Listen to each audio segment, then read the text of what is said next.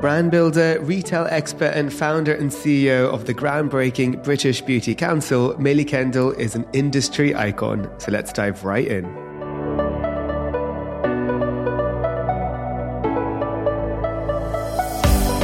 Hi everyone, and welcome to Founder Beauty, a podcast dedicated to beauty entrepreneurs who built some of the biggest brands today and where we learn exactly how they did it. We'll cover some of the most intimate stories, their path to success, and how they overcame the obstacles along the way. I'm Akash Mehta, CEO and co-founder of Fable & Mane, a modern hair wellness brand inspired by ancient Indian beauty secrets. Building Fable & Mane has been an incredible journey so far, and I've decided to launch this podcast as a founder keen to learn and connect with fellow beauty brand founders around the world. I believe in collaboration over competition, and so I'm using this platform as a way to hopefully help and inspire each other what can be sometimes quite a tough and lonely journey.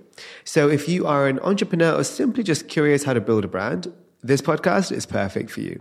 So without further ado, it's a delight to welcome our guest for today, Millie Kendall. She's been creating and marketing beauty brands for over 30 years, so it comes to almost no surprise that as founder and CEO of the British Beauty Council, Millie has introduced some of the most game-changing initiatives in the beauty industry.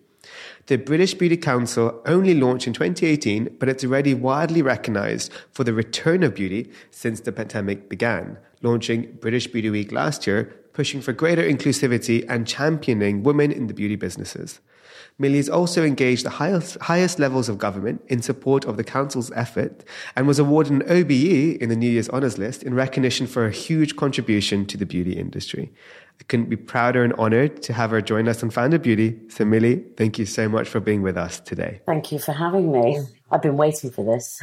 I'm excited, me too. So I asked my guests the same question I'm going to ask you. It's who in a nutshell is Millie? Oh my goodness. I am very rebellious, don't take no for an answer.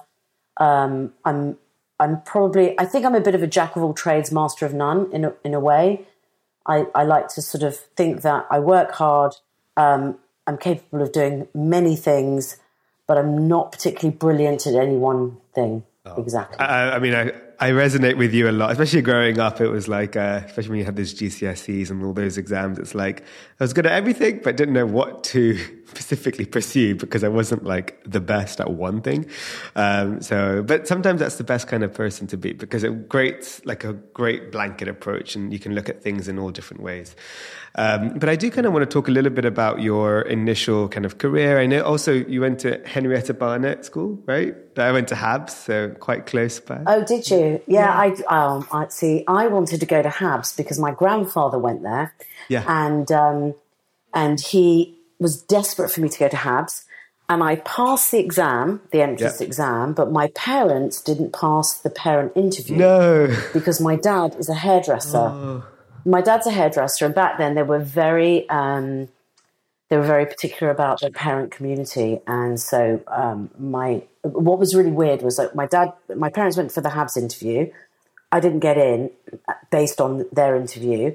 And when I had the parent interview for Henrietta Barnett, my dad walked in with a briefcase, and my dad's a hairdresser. So I thought that was so odd. And I could imagine his scissors and his comb in this sort of what looked like a businessman's briefcase.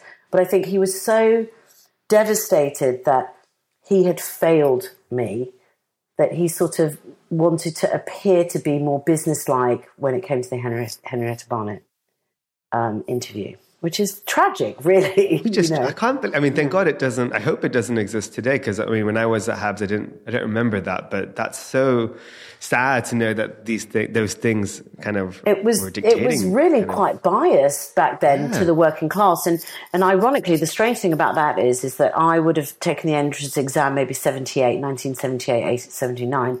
My grandfather, who was at Habs, was.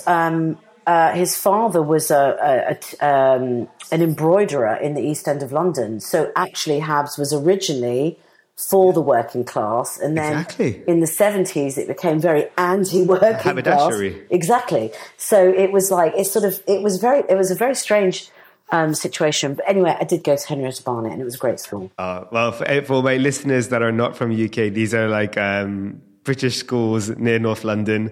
I completely know the the areas and the schools and how competitive it can be. But in a way, the real journey starts after that, as we all know.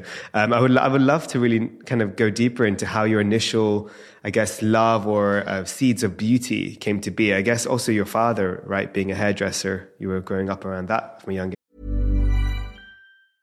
This is Paige, the co-host of Giggly Squad, and I want to tell you about a company that I've been loving, Olive & June. Olive & June gives you everything that you need for a salon-quality manicure in one box. And if you break it down, it really comes out to $2 a manicure, which is absolutely insane. It's also so easy to get salon-worthy nails at home with Olive & June. The difference between how your nails used to look when you did them yourself and now with the Mani system is a complete game changer. The best thing about Olive & June, too, is it's a quick dry. Dries in about 1 minute, lasts for 5 days, and full coverage in up to 1 to 2 coats. Visit oliveandjune.com/perfectmani20 for 20% off your first system. That's oliveandjune.com/perfectmani20 for 20% off your first system. Hiring for your small business? If you're not looking for professionals on LinkedIn, you're looking in the wrong place. That's like looking for your car keys in a fish tank. LinkedIn helps you hire professionals you can't find anywhere else, even those who aren't actively searching for a new job but might be open to the perfect role. In a given month, over 70% of LinkedIn users don't even visit other leading job sites. So start looking in the right place. With LinkedIn, you can hire professionals like a professional. Post your free job on linkedin.com/people today. Yeah, so my dad was a hairdresser, but he did quite a bit of work at the BBC. So he did things like, there were TV shows like I, Claudius that were on sort of the BBC. I mean, back when I was a kid, there were 3 channels. So BBC was obviously incredibly powerful. Not that it isn't now, but back then it was obviously incredibly powerful, and they had some really amazing dramas. And my dad would go, and he ran a salon in central London, but he also would go and do hair for some of these TV shows. So there were always like sort of quite big celebrities in his chair, like John Gielgud, you know, who's a fantastic actor at the time, and Ingrid Bergman, and, you know, like really famous people. And I would go on Saturdays with my dad. He had a little MG, convertible MG, and I would drive into town with him, and I would just sit sort of underneath the mirror. There was like a little table in his station. I would just sit there and watch him work. And I guess I love this sort of environment, and also this sort of the social aspect, and the sort of, it was just always a room full of laughter.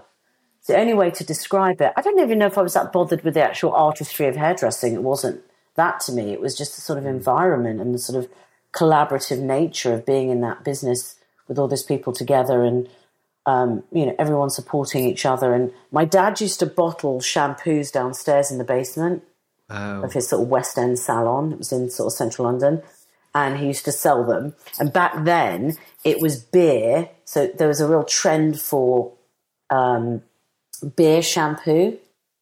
So it would be like sort of a little bit of sort of shampoo and a bit of beer. I just remember my dad like mixing them up. It was whatever. Like beer was quite, in the 70s, beer was quite well known for sort of being good for the hair, and so it was just a sort of a thing that people did, because brands weren't like they are now. There were so few of them. So no. If you wanted to have your own brand with your own name on it sold in your own salon, you literally mixed it up in the basement. And actually, I've just Googled it now. It's actually very interesting. It says beer shampoo improves luster, shine, condition, and softness because it's got the properties of phosphorus, copper, magnesium, and B vitamins. So it's so interesting, and it can also help remove dandruff. So, I get it, right? Because there's so many in Ayurveda, there's so many ingredients from the kitchen that just, with its natural properties, can have such great effects on your skin, your hair. So it makes sense, I guess.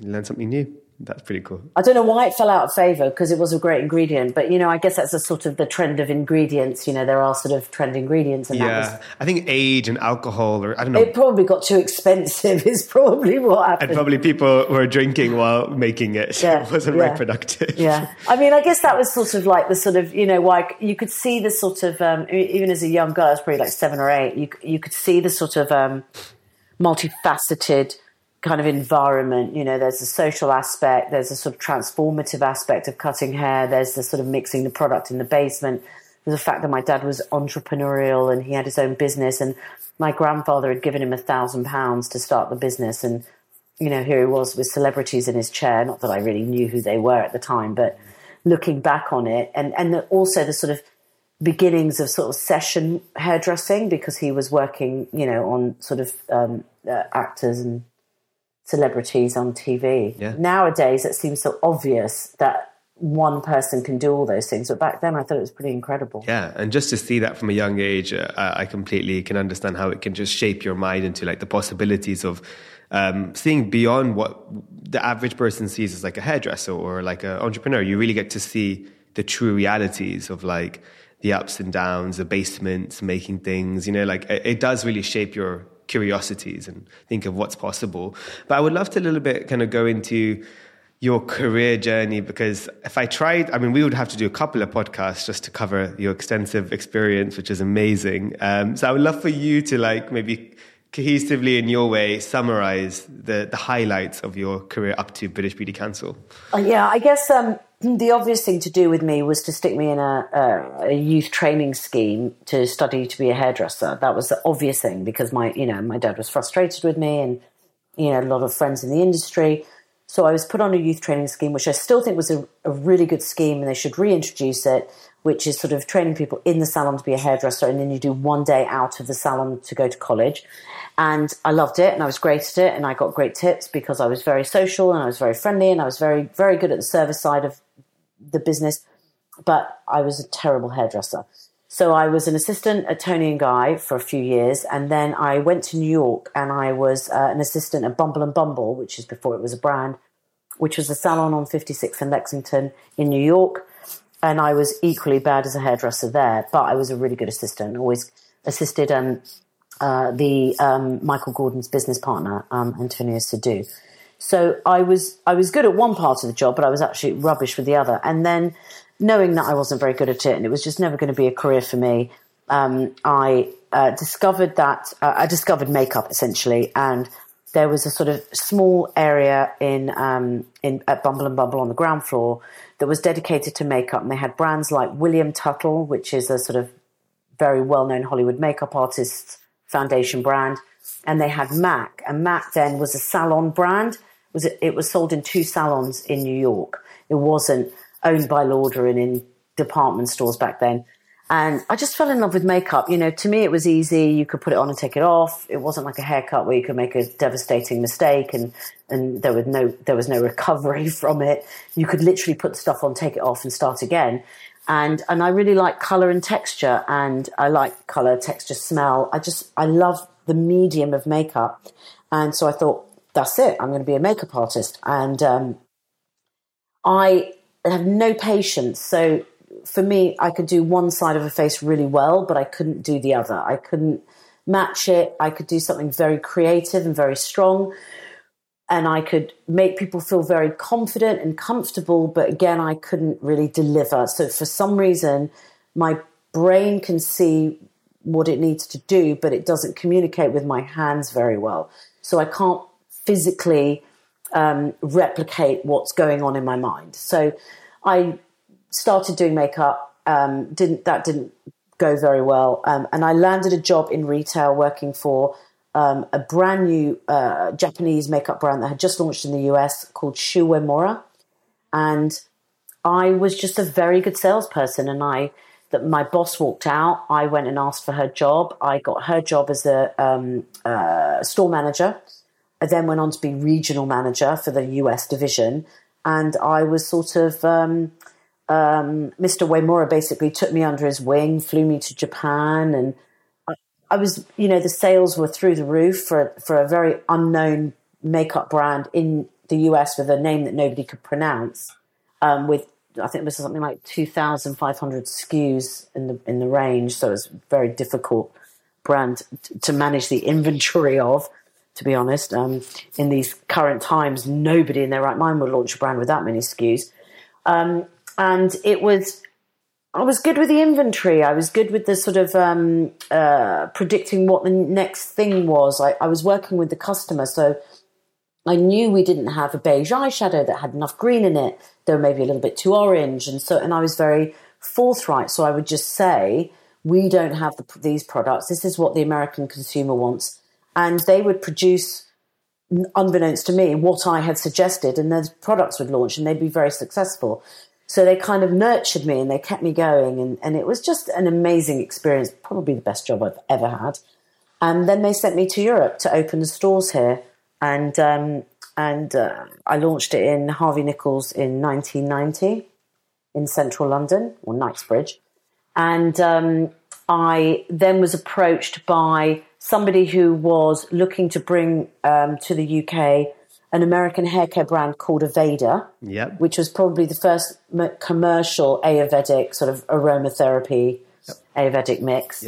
And the founder of Aveda was a guy called Horst Rechelbacher, who was actually an Austrian guy who lived in Minneapolis, but he was also a hairdresser, and he knew my dad. So I was, I didn't really understand it at the time, but I was written into the distribution contact as a key person. So basically, Aveda could only launch in the UK if I was involved, because Horst was notoriously sceptical of everyone, and he didn't want his brand launching in the UK without somebody he knew being involved. And obviously he knew my dad and he trusted my dad, so I was named as a key person. And we came up with a pretty radical distribution model for that brand, because it had been a salon brand in the US, and what had happened is the salons had diverted a lot of stock.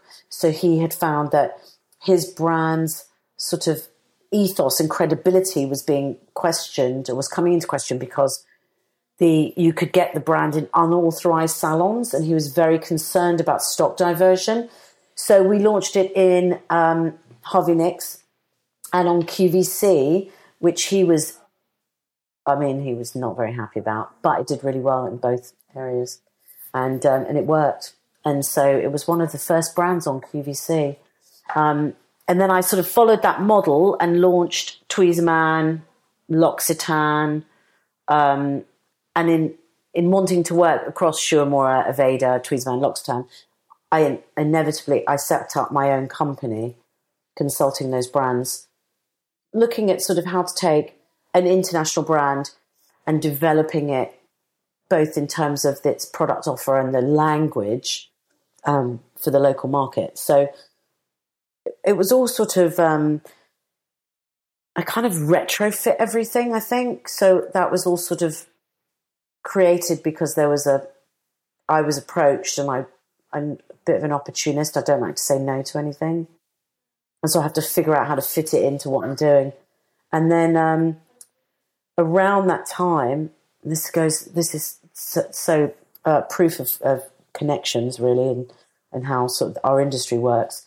The buyer that had been at Harvey Nichols when I launched Shu Uemura 3 years before that had gone to Boots, and she was the head of cosmetic buying at Boots, and she called me up and wanted Aveda to launch in Boots. And I said, there's absolutely no way, but I'll come talk to you anyway. And we talked about creating a brand for Boots specifically. In between that, I must say that there was another funny sort of thing where I'd met this woman called Nikki Kinnaird, and she had opened a fashion boutique in Covent Garden. And I had said, you need some makeup in the mix. And so I launched Shu Uemura in Space NK, but it was the only beauty brand in what was originally a fashion retailer, which then led to, not from my doing. Nikki obviously is very smart and realised that Space NK Apothecary was the way to go forward. But I think a lot of the things that I've done are probably the first. I think that's probably what I take most pride in, is sort of doing things that are sort of never been done before. Yeah. I think I just get excited by that. Yeah. And did you find sometimes you had those demons in your head saying, no, it's not been done for a reason? Or like, how did you pass through that? Because each time you did something new. Yeah, I wish I was that clever. I wish I thought about things before. Now I'm ridiculously impulsive, and I'll just go, yes. I mean, no, I do say to people a lot of times with when you meet sort of young brand founders, and I do often I'm sometimes, not often, but I'm sometimes surprised they've not done their homework and they haven't really done their research, and they come in and go, I've just developed something and it's really revolutionary, and it's a candle with 3 wicks, and it's like, dear, did you not know about diptyque or whatever? So I'm often surprised that people don't do their homework and check before to make sure that what they're doing has not been done before. But I think I'm sort of a ferocious reader, and I'm very I'm very inquisitive, curious, and I like to know everything that's going on in the industry anyway, way before my role at the British Beauty Council. I've always been very interested in what's gone before. And I think that if you don't know what's gone before, then, look, a lot of people rewrite history. Let's face it, that happens all the time. My story, other people might say is slightly different, but it's my story. But the fact is that dates and when things happen and what happened is really critical, I think, when you're looking at building a brand, because you can't say something's new if it's not. And I think, as you said, you have to keep and really be curious and inquisitive to always learn, whether it's in the past or the now. Always reading is important. Do your homework, but also you'll be surprised where the path takes you. I can even, for a little bit of my journey in creating Fable, but my first job out of university was Aveda. I worked in Europe, EMEA and UK, fun fact. But I did engineering for 4 years. So this wasn't a path I necessarily was dreaming about, creating shampoos and conditioners for a living. It wasn't 5 years ago, it was not a thing in my mind. And then even when I was in Aveda, I was why am I working in hair? How did this happen? And actually, through just being inquisitive, learning about it, feeling something wasn't fully just connecting for me at the time when we were launching stuff like Cherry Blossom and Satmos, I was this is not Ayurveda. This is not what I grew up with in my grandma's kitchen. So then I was looking and I went to Sephora and I was hey, in Sephora US, there hasn't been an Ayurvedic hair care brand recently, or ever. The first Indian hair brand, when we went to them, was Fable and Mane. And then the idea came, and now it's obviously my baby, it's my passion.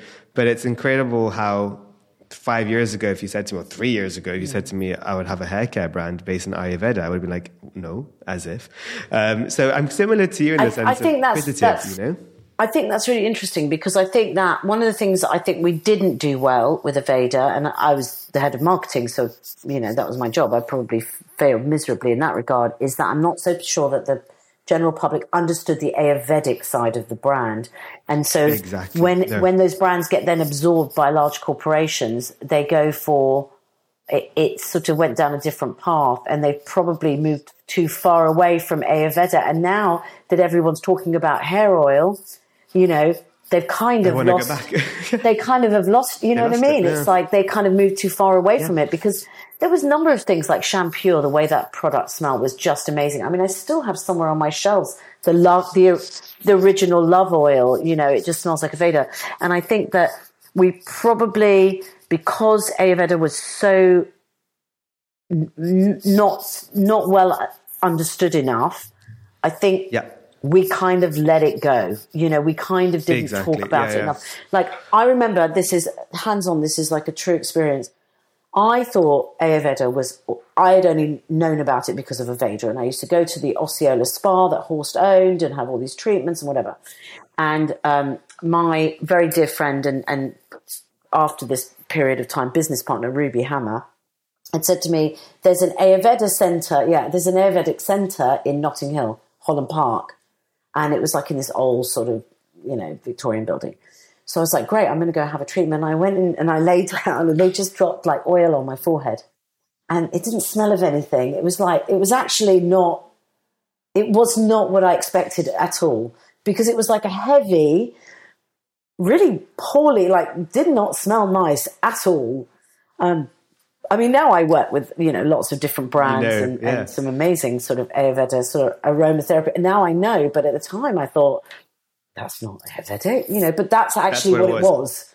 And I had this sort of slightly skewed vision of it. It's so interesting how, and I think it's not necessarily every brand has its, as you said, has its own path, but definitely I think for me, going very heavily into salons and doing a lot of the mass, it's very hard to come out of that into this at-home ritual kitchen ingredient, very home Ayurvedic brand.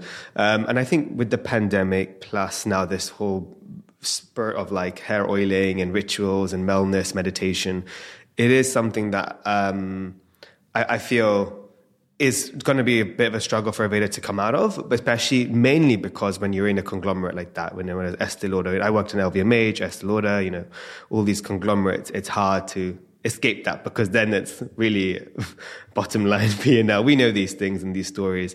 But definitely what they've done is amazing. Yeah, I mean, what they've done and how they've built that brand is brilliant. And hats off to them. And it was one of the very first brands, after Mac, that they bought. And it's an amazing, it's been on an amazing journey. But, it often sort of pains me that, I know where it started with him and why. Yeah. And where it ended up, yeah. And where it ended up, and it just feels like it's sort of yeah. And actually, one of the other funny things about the brand is that he had dishwashing cleanser, fabric cleanser, and like an all-purpose cleaner, Ayurvedic, right? So amazing. And nowadays, you see brands like Diptyque just launched a home cleaning line. Aromatherapy Associates did something with the laundress. So now all of a sudden those kind of brands, you've got the Methods, and there's another one I use at home. There's sort of natural home cleaning, home products are sort of on the rise. Yeah. And, he had those back then. It was, He was a leader, a revolutionary. And to be honest, like for me as an Indian kid growing up seeing Aveda, like it was amazing to see that. Whether people fully understood it was Ayurvedic and these ingredients, it still was in its reality. And I think it's that interesting it was a that you worked there. for brands. I'm interested that you worked there. That's funny. Yeah, I was in the G. I was UK and EMEA, so Amanda LaRue and the whole team. I was under them, so yeah, it was a great time. And then I worked for Dior, had another whole stint in learning another type of business models. And then I ended up leaving to be really honest. No disrespect, I learned so much from these big conglomerates, but I really was quite fed up of boardroom meetings, presentation building, and less action and doing. And I thought, the only way I'm going to see the difference in the beauty industry that I want to see, which is, transparency, sustainability, mission-led, conscious, founder-led, was just creating my own brand. And very scary to leave, a very cushy corporate uprising job to then quit at 26 at the time, and then be like, okay, I'm going to create this with my sister, which also never always ends up sometimes working out. But it's been the best blessing. And I think one advice I would give to people, and I think you would do the same, is just you're not meant to know all at the beginning. Just do it, and you'll figure it out with each day. But as long as you're passionate and you're enjoying the journey, you're forgetting not to, don't be stressed, like enjoy it. You'll find yourself looking forward to the day that comes. And now it's like, I couldn't see myself doing anything else but building new things and connecting people. And it's like, I wouldn't go back. I think I started my first business around the same time. I think I was about 23, and I did it because I wanted to still work for Shu Uemura, but I also wanted to work for Aveda. And each one of them was offering me the same salary every month. And, back then it was quite a decent amount of money. And then I thought, I could probably take that money from both of them and do both jobs. I don't care if I work 12 hours a day. I was 23 years old. It made no difference to me. And, and it was the start of sort of this having said that, you're right. It is about the journey, isn't it? And I don't mind the stress, weirdly. There are times when I do melt down. Especially if you learn how to deal with it. And actually going on that, like because today I found myself, I actually just took a moment today with one of my employees was a bit stressed and stuff. And I just said, calm down, it's all good. Then I realized I'm actually really good at stress management somehow. I think because I've just had so many stresses with every day with building businesses and agency and this and that. How do you find yourself dealing with stress now after, a lot of stressful moments in the past? Personally, I think you're either built for it or you're not. So my entire career is sort of predicated on this sort of adrenaline, it's like an adrenaline junkie, rather than bungee jump, I launch a new business. It's that kind of, so I think some people it's just in their nature. And I get a real kick out of the sort of, I tend to find the first 2 years of anything I've ever done really, really exciting. Me too. Did you get bored? I get bored sometimes. I do get bored very easily. Yeah, I think I think a lot of it is a personality thing. I always say, 3 years. With the British Beauty Council, it's slightly different because it's much more driven by policy and things that I was probably interested in outside of the beauty industry. Like if I'd have done another So obviously after the Aveda Shaw Moore and I set up my own agency, I ended up with Ruby and Millie, which is where I met this woman at Boots who wanted Aveda and Shaw Moore, and then we developed our own brand with myself and my business partner at the time, Ruby Hammer. And obviously the first couple of years was incredibly stressful because we launched with about 365 products, which was a lot at the time. And there was a lot of pressure because Boots put £7 million into the project, and we had to deliver. And so you're sort of like that first day that we opened a store and just waiting for one person to just buy one product was so stressful. But and then after that, I opened a shop with Anna Marie, who was Anna Marie Solovey, the beauty director at Vogue. So I've always liked to do things that were different and new. And I do enjoy those beginning stages, but I do get easily bored. I guess the thing that's kept me excited at the British Beauty Council is that it sort of combines my love for the beauty industry and my passion for kind of like politics, current affairs and what's going on in the world and sort of justice. I find that the thing that stresses me the most and that makes me less able to cope is injustice. I find that really, really gets me at my core. And so being able to, or trying to, because I'm not necessarily able to, but trying to right those wrongs is something that I get enormous satisfaction out of, and much more in a way than when I had a brand or a product or something. I mean, there was an element of that, when you create a product and there's nothing else like it, and you've allowed a certain type of person to enjoy a certain type of product. That's very fulfilling. But this, because the outside world and the things that are affecting us with the British Beauty Council are so fluid and transient and always changing, it's sort of quite exciting because you're reinventing it all the time. Exactly. Which is hard to do with a brand. You can't constantly reinvent a brand. You have to have the core. Once you've invested in that, it's very difficult to change it. No, it's so true. And also, I think, the best thing is having built a brand yourself and other brands, but even your own one, you've seen in reality a lot of what needs to be changed. And I think that's where the British Beauty Council is so important, and also where you get your drive from. It's a way for you to enforce those, which, I mean, it's so important for brand founders to have an outlet like this, because often we'll just think about it a lot and it'll be fostering inside, but we get frustrated, but we don't change it, especially in the big companies. I mean, I can tell you, like in these Dior's and stuff, there were so many things that we were frustrated with, but then it was just out of our control or not in our payroll, pay slip, we just couldn't. No, but then you look deeper and you're like, who is in control of it? No one. You can't say certain things. There's certain things that you can't say, nor can the brand. But I don't have to pander to anybody, and so I can say exactly what I think is right. Exactly. And, and also, so I have had like a lot of experience that kind of rolls into all of that. But equally, I have that kind of personality anyway. I'll say what comes into my head. But I'm not, I don't know necessarily if I'm afraid of confronting those companies and saying, I'm sorry, but you need more women on your board, or, this is not an inclusive product. This doesn't appeal to certain people, or this packaging is not sustainable. Please stop saying that.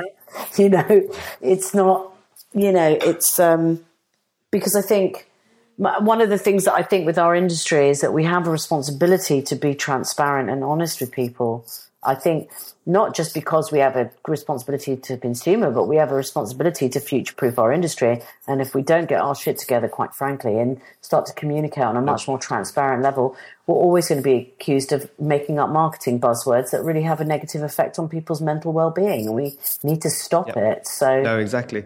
What I like is there's a lot of roots to this, right? Like there's the roots of building the brand of tomorrow that puts pressure and that is built in the right, sustainable, conscious way, that then the conglomerates will look at it as benchmarks and say, hey, okay, but at least the consumers of those brands are now expecting that sense of transparency, accountability, standard, certification, etc., diversity, especially like inclusivity is a big, for me, I can tell you, I've been scarred in boardroom meetings where, when I say scarred, I mean like, mentally, but like where I'm the only person of color. And then someone said, Mexicans are dark enough. And I'm like looking at my skin tone. I'm like, what does that even mean? And then, sorry, I was just going to say something quite relevant about that, which is quite funny, is that when we started the British Beauty Council, we held these town hall sessions on diversity and inclusivity, and this is 2018, and we had an in real life session. We had 2 panel talks with big players across the industry, some of them women of colour, some from the LGBTQIA community. Anyway, we had 2 panel talks, and then we went into these breakout groups, and I ran one of the groups, and everyone was talking about women of colour. And there was an Indian man sitting at the table. There were probably about 15 people in my group, and I was taking notes on a whiteboard, and I was writing down what everyone was saying. And he just puts down notes and says, "Can I say something?" He goes, "You're all talking about Afro hair, and you're all talking about women of colour." He goes, "Is anyone looking at me?" And we were like, here is a guy, right? He's got disposable income. He is interested in buying skincare and hair care. Who's talking to him? It was so obvious that, sorry to interrupt you. Sorry. That's ruined such a train of thought Thank now. you for saying that. But it was really it was so monumental. I mean, I was sitting around the table with some really big players that are very influential, to this day in terms of diversity and inclusion. Everyone's sort of mouth dropped, thought nobody had even thought of talking to this man here, sitting here. And especially as a consumer, like as a potential, whether it's an internal thing and corporate thing, but also like we used to always refer to our customers and when the companies used to work for us, she, and then this, and like never would we ever think of having potentially like. It would be checklisted, right? Unfortunately, in these companies, it would be like, oh, we're looking at a marketing campaign. We need to like do X, Y, Z. But never would there be like a man of color as an option. That would be like ticked with either a woman of color or a man, but probably not of color. And often it is dictated by data. I get it. But actually, it was one of my trips to China was the most interesting one for me, where often I was told, oh, but you've got to consider the majority of the market is in China. We've got to think what resonates in this region if we're looking for a global face.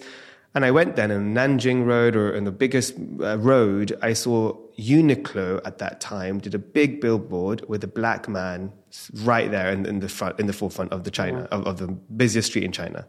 And I thought, this is the change, right? Like we're assuming but why don't we as a powerhouse be the force of change you want to see? But then I thought, okay, maybe I'll just create my own brand into it. Yeah, I mean, I sort of remember being a kid and it sort of being the coolest job that you could get in retail was Benetton, because they told you how to fold your clothes, and Benetton was like the whole thing was about all different people from all different walks of life, all different colours.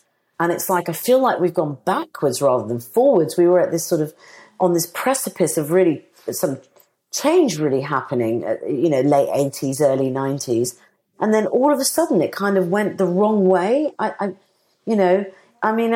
think that it's a pendulum. It's always going to be a little bit of this pendulum action. Yeah. It's possibly because, particularly in our industry, we always talk about indie brands, and I think in the UK we are a beacon for indie brands. We really are. We are really amazing at them. We've got amazing creativity and craftsmanship and great farming, organic farming. Tons of great stuff happens in this country. You go back to the Body Shop and Yardley and Vidal Sassoon, and great founders, great brands, etc. But what happened in the sort of late 80s, early 90s, maybe mid 90s, was that a lot of the larger corporations bought a lot of the indie brands, which is exactly what you were saying before. Those changemaker brands got bought up and sucked into these large corporations. So brands like MAC, which was obviously incredibly diverse and incredibly inclusive, got sucked up into a corporate environment. And now we're in that sort of phase again, where we've got an amazing amount of indie brands that are doing great things, both in terms of inclusivity and sustainability. And every single corporate company is watching. They're watching. Exactly. They're taking all of that innovation and trying to build that into their profile. And sometimes, back then they would buy them and suck them in, take the innovation and, let's face it, homogenize that across a variety of different brands. I kind of wish they put their money where their mouth is, pay those brands to do what they do best. Exactly. Indie brands would be happy to give their innovation, their ideas, and their learnings to those larger corporations, but they can't have it for nothing. No. That's not fair, It's so true. But you're right. It's that pendulum. It just keeps going round. And so, I mean, when you're as old as I am, you've seen it going round a few times. But it does go round and round. And that's why you have to constantly, I mean, even now it's happening a lot in shorter intervals just because of everyone's ephemeral mindsets and quick barriers of entry for brands and in and out with retail also. It's just, it is quite exhausting but exciting at the same time. But I do think there's going to be a change. Give it 5 years where you're getting a lot of the amazing talent that were in these conglomerates are now going to the indie brands, whether they're SVPs, presidents, CEOs, COOs, or MDs. Then they might go back into the conglomerates, right? Because it happens. So maybe with this recycling of talent across now a more interesting level field where it's no longer like before. I remember growing into in corporate, it was like, oh, you'd go from a Dior to a Chanel to a YSL to a Burberry to that was a thing. Now it's like I'm going from a Dior to a Lime Crime to a Live Tinted to a back to a Dior. Like you can change this up a bit. Which is going to be interesting to see how the talent shift changes the brand. Yeah, that's really interesting. I hadn't really thought about that, but I actually have had like a sort of... I think a lot of like the sort of young indie brands, what they really need is like an operations or trading director type person coming in and really helping them to sort of do the business side of the business because they can be creative and they've got a vision. They need to know how to scale up. And actually, interestingly, I have had a few people on that sort of trading director level coming to me recently, and I have connected them to startups that they've been quite excited to get involved in.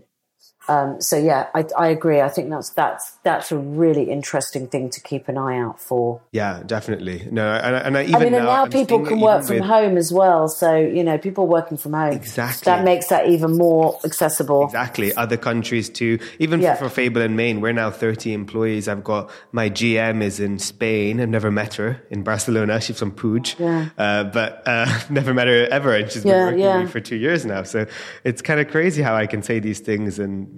She's finally coming for our Self, which is launched next week, but I'm going to meet her in person. So I've done that, obviously the same. Yeah, we've done the same. So I've got our COO is in Manchester, and I met her last year at British Beauty Week for the first time, and she's tiny. You don't realise that with the Zoom. Yeah, that's what I'm curious. Is the perception of actual, like the physical form is like, wait, I didn't expect you to be like this. There was some guy that showed up on my, I was just going to tell you about this guy that showed up on my door recently, and I've Zoomed quite a lot with him. And the first thing he said to me when he came to the office the other day was like, I know I'm a lot shorter than you thought. And I have to preface that. I love it. He really did preface it, literally standing at my door before he even walked in and goes, I know I'm a lot shorter. This is the Zoom thing. No, I love it. But if you could just for our audience listening, just encapsulate what British Beauty Council stands for, what it's all about. It'll be really good to paint a picture.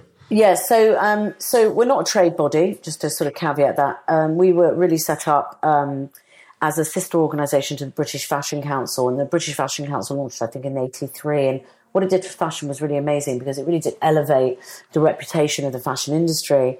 You wouldn't have had, Alexander McQueen without the Fashion Council. There was an amazing amount of support given to young designers and the startups and the talent of the day. And what became very apparent is that our industry is incredibly disparate. There was a lot of question over the value of our industry. I'd worked in a lot of different parts of the industry, so I felt quite well versed at looking at it as a total business because I'd worked in hairdressing and makeup and then brand and then retail. And so to me, it was one big sort of happy family, but it was when you started to look at it, actually, hairdressing doesn't speak to beauty, beauty doesn't speak to retail, retail doesn't speak to, it's all very... it was all very disparate and broken. And I felt that we needed to do something, but I didn't want to do a trade body. So I spoke to Caroline Rush, who's the CEO of the British Fashion Council, and I said, look, we want to do something that's very similar to what you do, but for beauty. And she really gave us some amazing sort of tips on how to set it up. And so we set it up in a very similar model. It's a not-for-profit.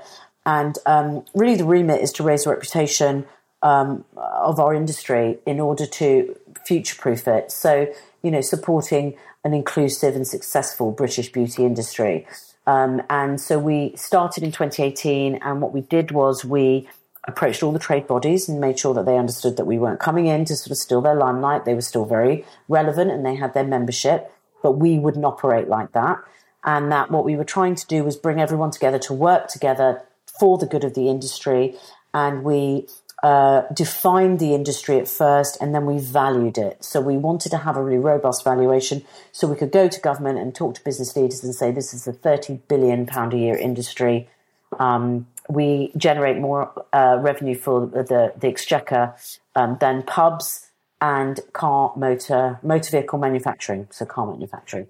And, oftentimes if a Vauxhall plant is in jeopardy in Milton Keynes, the government runs in to save them. But if an eyeshadow flurry plant in Aberdeen is closing, no one gives a toss. Sorry, but they don't. It's so true. So, and it's always just there's been a linear perception of our industry, both in terms of its economic value, its cultural value, its social value. People don't see the history of our industry. They don't see the history of the brands that we've produced. They don't see the mental health benefits of our industry. They don't see the fact that, we're literally a huge part of the community. I mean, you can't go to any village or town in the UK without seeing a beauty salon or 7 or a hairdressing salon or a barber's. It's a transformative industry that makes people feel good, whether that is sitting in a bath or oiling your hair or going to have your legs waxed, whatever it is, it makes people feel good. And it's not just fluffy stuff that girls play with. So it was really about kind of adding a sort of serious layer to what we do, and just to make sure that government understood we're not stupid people that couldn't get a job anywhere else. We actually chose this, we chose this lifestyle because we really enjoy it, and we're actually a really good group of people. Now we're like the poster child for all the government initiatives, so we're good. Yeah. We're in. But it took time to get there, I'm sure. It was sadly convincing, I'm sure. Yeah, it was 4 years of hard graft, but it was 4 years and not 20. So that was, and I would say that COVID did sort of escalate that impact, because if there was one industry that they didn't know or understand, it was our industry, and I was armed with all the data. The government didn't have it. They didn't know what jobs we did. They didn't know how many women were in our industry. They didn't know how many. There's 95% of our industry in the UK are SMEs. 95%, that's huge. 88% are female-owned businesses. So I had all of the data. You know what do they say about data? Very valuable, they needed me. They didn't. Can't really buy it all the time. You just no. Yeah, it's very, very valuable. Yeah. So that was that's the sort of raison d'etre of the British Beauty Council. And 4 years later, we've just done an evaluation of the work that we've done and what we do moving forward, and it's still the same, really. There's so much more work to be done. That's the thing, and as you know, there's so much pre-work that needs to be done from on your to-do list, but there's also new things that are coming in every single day. Yeah. So it's just that's why that penchant for always listening and wanting to be eager to learn is crucial, because I mean, the pandemic was a perfect example of that. That was a whole new form of a new reality for us, especially the beauty industry, how it all shifted. And then now looking at our online sustainability and our social media. I used to do TED Talks on social media, kind of mental health, and all about the changes in white matter linked to the dopamine. And that's a whole thing with the beauty TikTokers and influencers, and about beauty standards and making sure people are actually portraying it in its honesty and not photoshopping. And there's a lot to it that there's I think when you go deeper in. There's lots to it. And you're right about this ever-changing kind of industry, because we've just been tasked now with writing regulation and licensing for beauty therapists, because in the past our industry in this country has not been licensed or regulated, and certainly not the way it is in the US or in Europe. And so we have to do that. We have to, because it's a legitimate problem that we've got with people being able to access fillers and Botox or toxins, and being able to inject them into people's faces. And so But we have to be very careful now because we're going to write this legislation and it's going to take us 2 years to write it. But in 2 years from now, will there be something different? Laser has changed. Yeah, but when you're writing these legislations, do you have to keep it quite agile in being able to potentially change? Because as you know, especially the ones that were created during the pandemic, they must have shifted. It's very difficult to change it once it's been published. So we have to sort of try to think about what's going to happen in the future. So if the technology with regards to, let's say, for example, lasers, which, I mean, think about this. Okay, so when we first started the British Beauty Council 4 years ago, we did the definition and there was a sort of a Brexit moment for us where tattoos, permanent makeup and tattoos, we did a massive sort of piece of research with an insight agency called Britain Thinks about what should be included in our definition. And tattoos and permanent makeup was split vote, 49-51. Some people thought it should, some people thought it shouldn't. So I left it out of the definition because I thought people aren't in agreement. Now, dermablading and, all the eyebrow lamination and all the stuff that's done on eyebrows, which essentially is semi-permanent makeup, is so prevalent. It wasn't as common 4 years ago. That's only a very short window. And we've had 2 years of the pandemic. And it's even still, that's changed so much that I think if we went back out to market with that, people would have a different view on it. So you have to really kind of, with a brand, you have to be so up on what's going on. Yeah. You got to, in other people's gardens. Yeah. I think the good thing is also like kind of thinking it like foundations too. So once you do the first legislation or the brand does the first movement into, let's say, becoming more sustainable, the B Corp or whatever might be the long term, but having those wins does make it a little bit easier. And also you yourself get more motivated, you get good learning. So I think it's about starting it, but knowing that the journey is ever growing. Yeah, I mean that's that thing about being a sort of founder of anything, isn't it? It's that you have to start somewhere. Just start. You've got an idea, just start. And loads of people have great ideas, but just get started because it's time goes very quickly, Exactly. And actually, like for people like us who just love to do a lot of things and get bored quite quickly, it's good that we work in an industry that is always changing because it keeps us on our toes and excited. Otherwise, it'd be quite boring if it didn't move, and also it wouldn't be worth working in because it needs to move as well. So yeah, and I think that what you do is you start with somebody who's watching the movement, and then you become the mover. You become the person that's moving that industry in a certain direction, and that is incredibly fulfilling. What you've done with your brand has changed the market. It's changing the market. It's like, I think I was more excited to see an opening for Ayurvedic brands and people actually talking about them than anything, because it takes me back to when I was in my early 20s. And we were trying to get people to talk about it. Probably why we dropped it with Aveda was people weren't interested. They didn't understand. Life wasn't as global. We didn't have the internet, really. We didn't use email. There was no social media. So what was going on in another country wasn't coming into my living room every day. Now I'm aware of what's going on. So it just becomes, Well, one little fun little side story is that even like a few weeks ago, the journey has still got a long way to go, but I remember speaking to one of my retailers and we were updating a shelf strip, and then we were saying, we want to have Ayurvedic finally in there, no longer Indian. And they were like, we're not sure if it resonates with our consumers. And, bearing in mind also you have like Middle America, and a lot of people don't even know Ayurveda, what it is, what it stands for.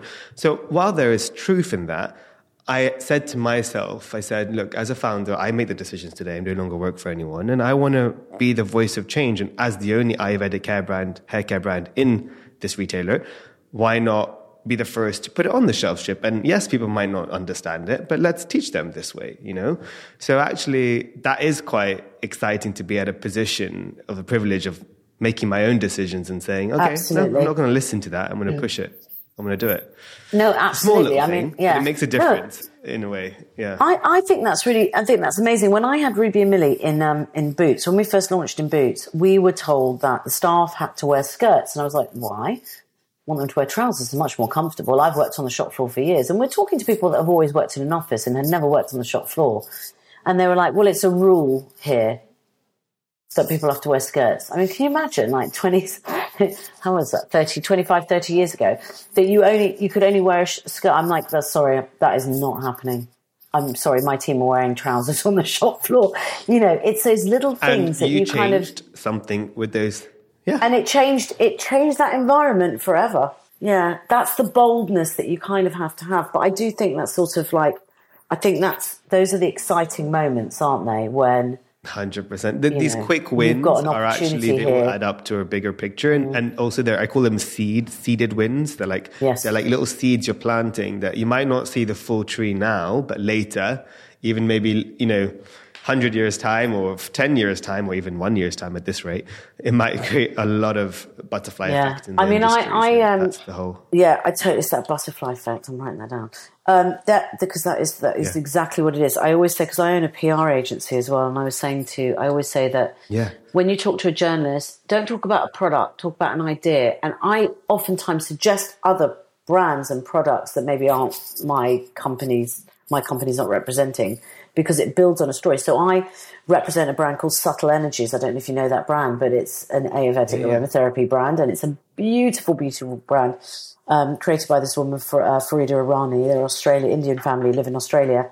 And it's just a beautiful brand. And so the conversation about Ayurveda opens up an opportunity for them.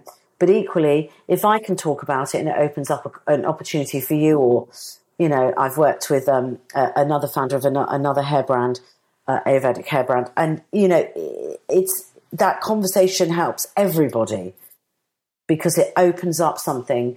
So you're right. It's that sort of it just creates more people talking about something. Because also keep in mind, sometimes people like to feel like they're part of a movement, don't they? The consumer wants to feel like they're part of a movement. Exactly. Consumer's not always as radical and renegade as the founder of a brand is. No. So the more that Ayurveda is talked about as a sort of method of well-being, then the more the consumer feels like they're on some kind of journey with you. And truly, that being that collaboration is so, like, I started kind of this year going into the venture capital space, starting to invest in brands. And my first check I wrote was for In the Wild, which is an Ayurvedic brand by Deepak Khosla. And all my kind of advisors and people were like, well, why would you invest in an Ayurvedic brand that's going to do hair oils and stuff? And it's a competitor. And I'm like, no, because by investing in them, we're helping Fable, them together. It's the industry. I don't care about if a consumer chooses my oil or their oil. At the end of the day, I'm happy for them to just learn about Ayurvedic oils. So maybe I'm not like, that's just who I am as a person. I think but, I'm the same. I would be exactly the same. When Anna and I launched our shop, we launched this shop called Beauty Mart, and the idea is that it was going to be and I'd come out of Ruby and Millie and we'd made loads of money, and I'd probably could have just stayed taking that check, but I was just bored with it, and it felt like I felt like I needed to do something different. And we started this shop, and it was basically a beauty editor's edit. So it was what Anna would put on her page, and she was the beauty director at Vogue. And it would be her sort of curation of products. So we had everything from Maybelline mascara to, I don't know, BioEffects £135 serum. It was like very, a mix of all different price points, a mix of all different brands. And it was very quickly on the back of it, retailers started creating departments that were built in the same concept as Beauty Mart. And we didn't have the muscle that some of those retailers had, especially the big players in the UK, but they very quickly copied what we did. And so I said to Anna, success is going to come in two ways. Either we're going to be the biggest or we're going to be the first. Exactly. It can only be two ways, and I'm kind of really happy with both. Right. I'm really happy with either one of those. And you know what? We weren't the biggest, but we did start a movement that allowed a lot of indie brands, because also the other thing is that retailers had previously said, you've got 3 foot, we need a brand that fits this module, right? This is it. You can't break it down and have one product here, one product there, one product here. And a lot of indie brands have smaller array of products, or they have a hero product. This is the only one they really have any stock of, and they really want to push that forward. And so what we did was we cherry picked and we allowed a very small edit of those different products. So it changed retail, you know, and it meant that retail became less about brand dominance and more about really good product. And that is invaluable. I mean, that's also where it's where you become, I call it that battle between being whether you're the beneficiary or whatever. And it's like, sometimes it's so much more fulfilling and compelling, especially as you do more with your life and you have more businesses and stuff. You start getting less excited by the ego and the wins that you get in your pocket, and you get more excited by the impact you're making in the industry and others. Yeah. And I think that's a testament to what you've done with British Beauty Council, and the way we're also speaking today is like, you're just exciting about making change for everyone, you know, and in the right direction. Yeah, and I guess the British Beauty Council is a really good vehicle for that, because commercially people look at you when you say that and they think, oh, I'm not investing in her. You know, because she's not going to make any money. They'll be like, okay, that's great, but bye. I want numbers, I want data. Yeah, I'm not investing. And it's right. Don't invest in me. I want what's good for everyone. Yeah, I mean, it is that makes for a great magnet or a quote, but not for nothing else.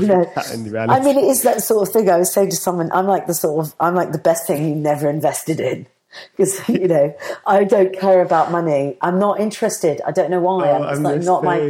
It's the sort of slightly sort of, I mean, it's slightly insane. Like I always say when I have board meetings and whatever, and they're like KPIs, I'm like, what's that? Yeah. I don't know. I just get on with it, you know. I am the same. I'm just doing it. I'm like, you know. That's incredible that you have, because I don't know if you're the same. I had an agency. I have, but I don't know what it is. It's not there. But I was like the worst agency owner, because I was like, oh, don't worry about the cost. I just want to help. I just want to do it. Do you sometimes go above and beyond for your clients? Yeah, totally. Yeah, I do. Hard. Yeah, it is really like, because I'm just not very good at I have like all the passion in the world for it, and I can really sell anything that I'm really passionate about, but I'm really crap at asking people for money. It's just not my thing. And because I don't really see it as a sort of, I actually am quite altruistic about our industry. I really see it as really helping people. Like, I don't see it as like a sort of commercial empty. To me, that's just a byproduct. It's not the intention of our industry. That's just what comes, you know, with it. So I know it's really terrible, isn't it? But I guess in that way, you know, what I am probably good at is looking at a business and going, you haven't got really much purpose, have you? Like, what are you doing this for? You know, I'd probably be really good on a board, you know. But that's the make or break of things today, because the crude reality is there's enough money out there. People want to put money in things. What separates the ones that will succeed in whatever definition of success is for that founder is the deeper part, which I think you can really craft and articulate to the founder, which is probably really invaluable. Yeah, I mean, I did sort of think like, what's next after the British Beauty Council? I was thinking, well, I could do some non-exec roles, but I would only really be able to go in and sort of help with building purpose. I'm not a commercial person. That's not what I'm interested in.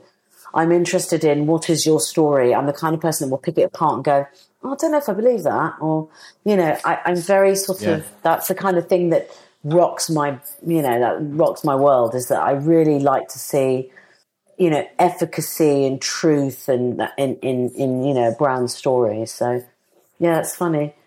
Maybe it is just a personality. Well, maybe one day we can you know? do something on that, because I think that's exactly what I'm thinking too. It's and there's a lot of to be done on that, and there are a lot of brands that need help on that too, because they might have it, they just don't know either how to articulate that or how to find it, and even the big ones as well. I don't want to lose hope on some of these larger conglomerates, because when you're in these companies, as you know, there are like very few at the top, and there is opportunity for change. It just needs a little bit of convincing, and for me, it was a lot of like presentations and sign-offs. Yeah, I think a lot of it. I think one win, quick win. I think there's a lot of unpicking that needs to be done with a lot of those large corporations. I mean, listen, I talk to a lot of them all the time, and as you've worked for a lot of them, I've never worked in corporate, so I'm not so sure I understand the culture as much as you do. But what I do see from coming in from the outside is there is a lot of historical, sort of, they've bound themselves so tight, it's hard to unwind what they've done. And so it's going to take a little bit longer to unpick that. But I mean, I think, you know, I feel that they have interest in it. You know, I think they want to. They have the interest. And I think they know they need to, but the one positive thing that I stood on was they are very okay to change once a similar benchmark or another heritage or something brand does something. So you have to like maybe hope one does it, and maybe even if you can help all of them, and if one starts it, that butterfly effect is so much quicker than you think. Just because then they feel like for example, if Chanel does something, Dior will be like, oh, perfect, now we can do that. It makes sense now, which is quite funny because it's not listening to the data or the market; it's listening to the competitors. It's trend, though. A lot of it is part of the trend. reality. You know, It's it's just, you know, it's if we're, you know, it's that whole sustainability piece. I mean, the biggest problem with sustainability is it's become a trend. That is the biggest problem with it. Exactly. This is not a trend. This is an absolute crisis to the humankind. That is it. It's an absolute crisis. And, exactly. you know, it's a very fine line between telling people to stop buying all beauty products or trying to make sort of, you know, to help people to understand what's the best way forward. There's a very fine line between that. You know, our industry, it exists. I want it to continue to exist. But I think we need to find ways of reducing our carbon footprint, but without lying to the consumer. I mean, the good news is we're not nearly as bad as fashion. We've got less, our impact is less damaging than other industries. But it's growing, and we have to monitor. It's so true. I mean, one thing I've done, inspired by a guest on my podcast, is I've just I'm finishing my course in Cambridge on sustainability and circular economy. One of many I'll just take. Learning, I've now put in my company carbon footprint trackers, and just like I'm starting because I'm like noticing how quick we're growing, and if I don't put these in place, we'll forget and we'll get too big before it gets too late. And I have to remember even us at the when I started my company. Yeah. I was just going to say, even, you know, we joined the SME Climate Hub, which is sort of part of the UN sustainability goals, development goals. It's part of that sort of platform, and it's designed just for SMEs. So we joined that to be able to monitor what we do, even though we don't even produce a product. But so I think it's very important that people do what you're doing, because you have to start somewhere. But the SME Climate Hub, I think, is great because it's really practical and it's very simple. And, you know, it's just really simple and really easy for sort of anybody to access, whether you are a nail salon or a brand, you know. So, and I'm on the website now. So we joined that sort of last year, and that's been really helpful. Just to remind us, you know, what we're doing, where we're purchasing things from. And I was talking to a great woman yesterday, Jo Chidley, who has a small indie brand in Glasgow called Beauty Kitchen, and she's developed which is a circular economy packaging and refillable station. And so she's working with M&S, I think, Unilever, Elemis. So she's pulling in lots of different brands from different levels, so across the industry, to take on her refillable packaging. So I say it's hers, but it's her idea. And so I can go and get my product filled with Elemis, and then I can use my Elemis, take it back. I can then refill that same type of packaging, but with, I don't know, something else, something Radox, whatever I want, really. Exactly. Which is actually quite a clever idea. Yeah, so that circular economy piece is really clever. I learned a lot, actually, talking to her yesterday, just briefly. I want to say she did the same course at Cambridge. It was super, super interesting. And she's a big believer in the cradle to cradle, is it? So, but what she was saying is our industry is not that bad, because just by the nature of the fact that we use plants, we're not, and so it's not such a bad. It's quite circular in some ways, our industry. But I mean, just basic things like when you take a shower, where's the water go? why doesn't that grey water get used to flush a toilet? Do you need clean water to flush a toilet? You're not putting your hands in it. You know what I mean? Like little things like that. It's sort of, you start to think, it's so obvious. Why aren't we using the grey water that runs out the shower? No, and I think that's flush our toilets. I think there's kind of everything, there's like all like learnings and not necessarily accountability, but just an eye on all the actions you're doing, and those quick changes will add up to a greater change. But for sure, I think as an industry, luckily, we're not as, I don't like to say the word bad, but like, we are far out, you know what I mean? But compared to the meat industry or even fashion, but there's still a lot we can do being, absolutely. I guess you could say, champions of our own industry. Absolutely. I'm a big believer in doing a deep dive and finding out the ugly truth. And we hired another insights team to do a deep dive into our industry. They don't come from our sector, but they did a deep dive into the industry to sort of basically reveal what the good, the bad and the ugly was. And actually we're not as bad as we thought, but there are some very important things. Number one is collaboration. Have to work across the aisles, because if you don't, you'll never get anywhere.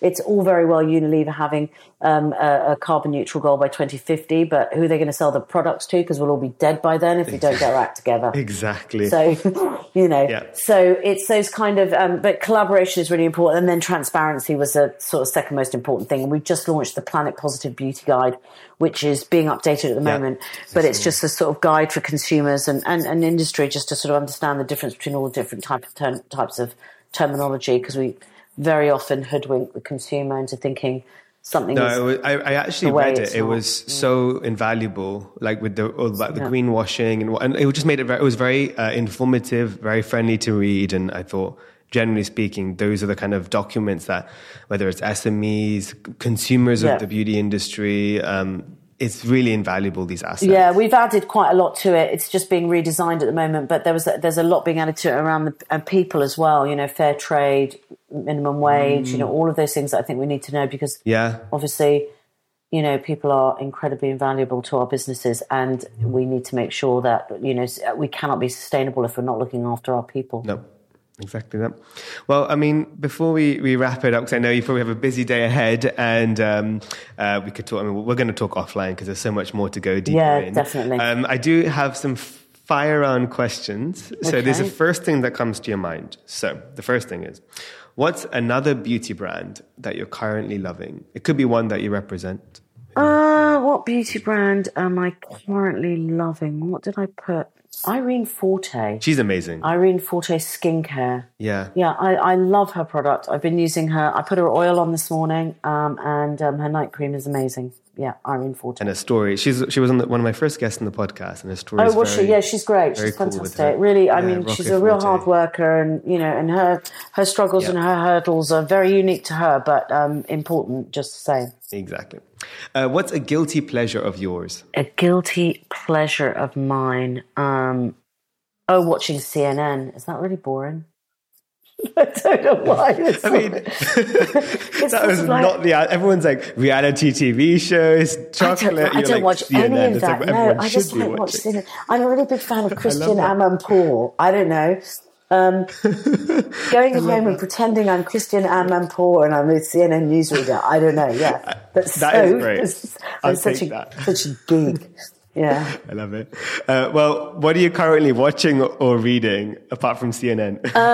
What am I currently watching or reading? Oh my God, I'm reading a book. Oh, I think it's called All the Men, and it's about a woman who helped men with AIDS and HIV who are HIV positive in the 80s in Bill Clinton's constituency. There were a lot of men dying, unnecessarily in that part of America, and it was about a young woman who beyond all of the sort of bias towards men like that, and the sort of people going, that's we're all going to die if we breathe the same air as them, really helped them, took them into her home, went to visit them in hospital, held their hands as they died. And it's just, it's a really, really moving book. I think it's called All the Young Men or All the Men. What is your favorite social media platform right now? LinkedIn. Me too. Oh, thank you for saying that. Everyone goes for Instagram, TikTok. I love LinkedIn. And it's crazy how the views work. I guess it's that whole sharing community platform, but you can. Yeah, I really like it. Yeah, I think it's good. Yeah. I find there's a lot to read. I'm kind of moving back to Twitter a little bit, just to say. I don't know why, but I'm finding Twitter quite interesting at the moment. But I think that's just in the sort of run up to the Elon Musk thing that people are going, what am I getting out of Twitter? And is it something I'm interested in sticking around? It's true. To see what happens with it. Anyway, I don't know, yeah. Do you have a favourite quote or mantra? Well, my dad once said to me, put off till tomorrow what you should have done today. And that's just to stop me from being impulsive and making quick decisions. Put off till tomorrow what you should have done today.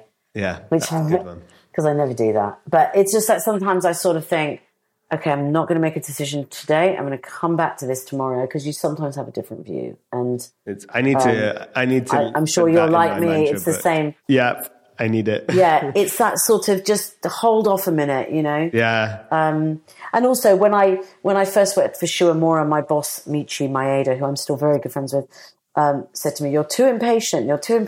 He goes, one day when you grow up, you won't be as impatient anymore. And I am still it's impatient. When you are. So that's not true. No. And it's about harnessing it, because it can actually be the best asset, I think. Not many people are built like us. So it's better to hone it in and make it to our advantage. Yeah. And my last question is if you weren't a beauty entrepreneur or in the beauty space, what would you be doing right now?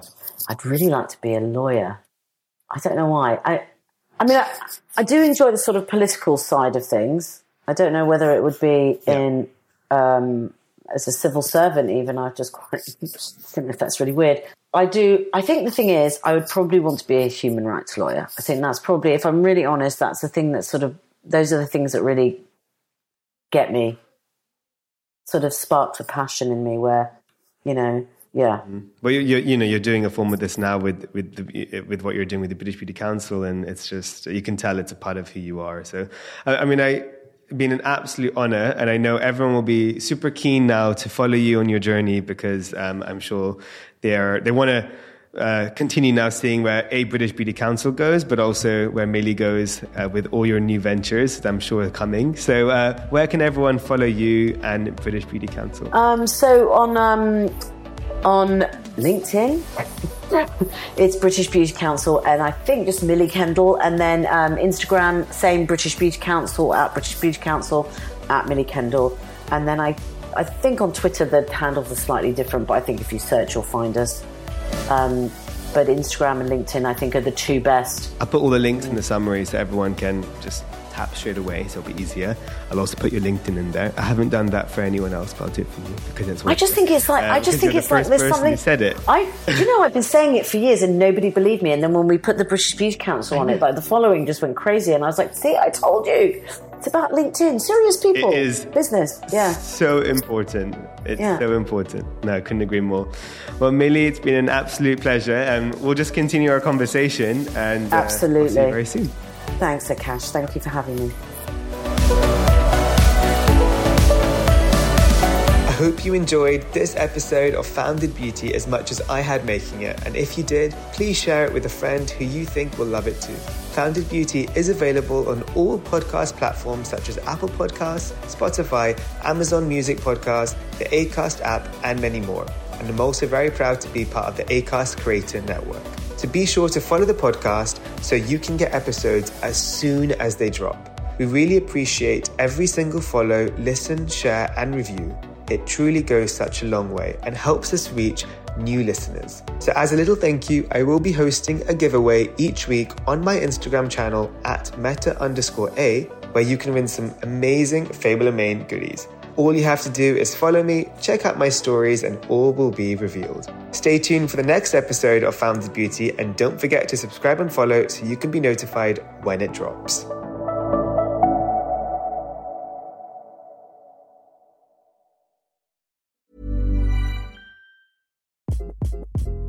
Hi, this is Craig Robinson from Ways to Win, and support for this podcast comes from Invesco QQQ, the official ETF of the NCAA. The future isn't scary. Not realizing its potential, however, could be. Just like on the recruiting trail, I've seen potential come in many forms as a coach. Learn more at Invesco.com/QQQ. Let's rethink possibility. Invesco Distributors, Inc. Planning for your next trip? Elevate your travel style with Quince. Quince has all the jet-setting essentials you'll want for your next getaway, like European linen, premium luggage options, buttery soft Italian leather bags, and so much more. And is all priced at 50 to 80% less than similar brands. Plus, Quince only works with factories that use safe and ethical manufacturing practices. Pack your bags with high-quality essentials you'll be wearing for vacations to come with Quince. Go to quince.com/pack for free shipping and 365-day returns. Okay, I have two new obsessions that I need to share with you. Impress No Glue Press-On Manis and Impress Press-On Falsies Lashes. Trust me, these are getting ready game changers. Both require no glue, so there is no damage to your natural nails and lashes, no mess, and no annoying dry times. Just one step and you're done. Boom. Instant glam. Visit impressbeauty.com/presson and use code PRESSON25 at checkout for 25% off Impress Manicure and Press-On Falsies.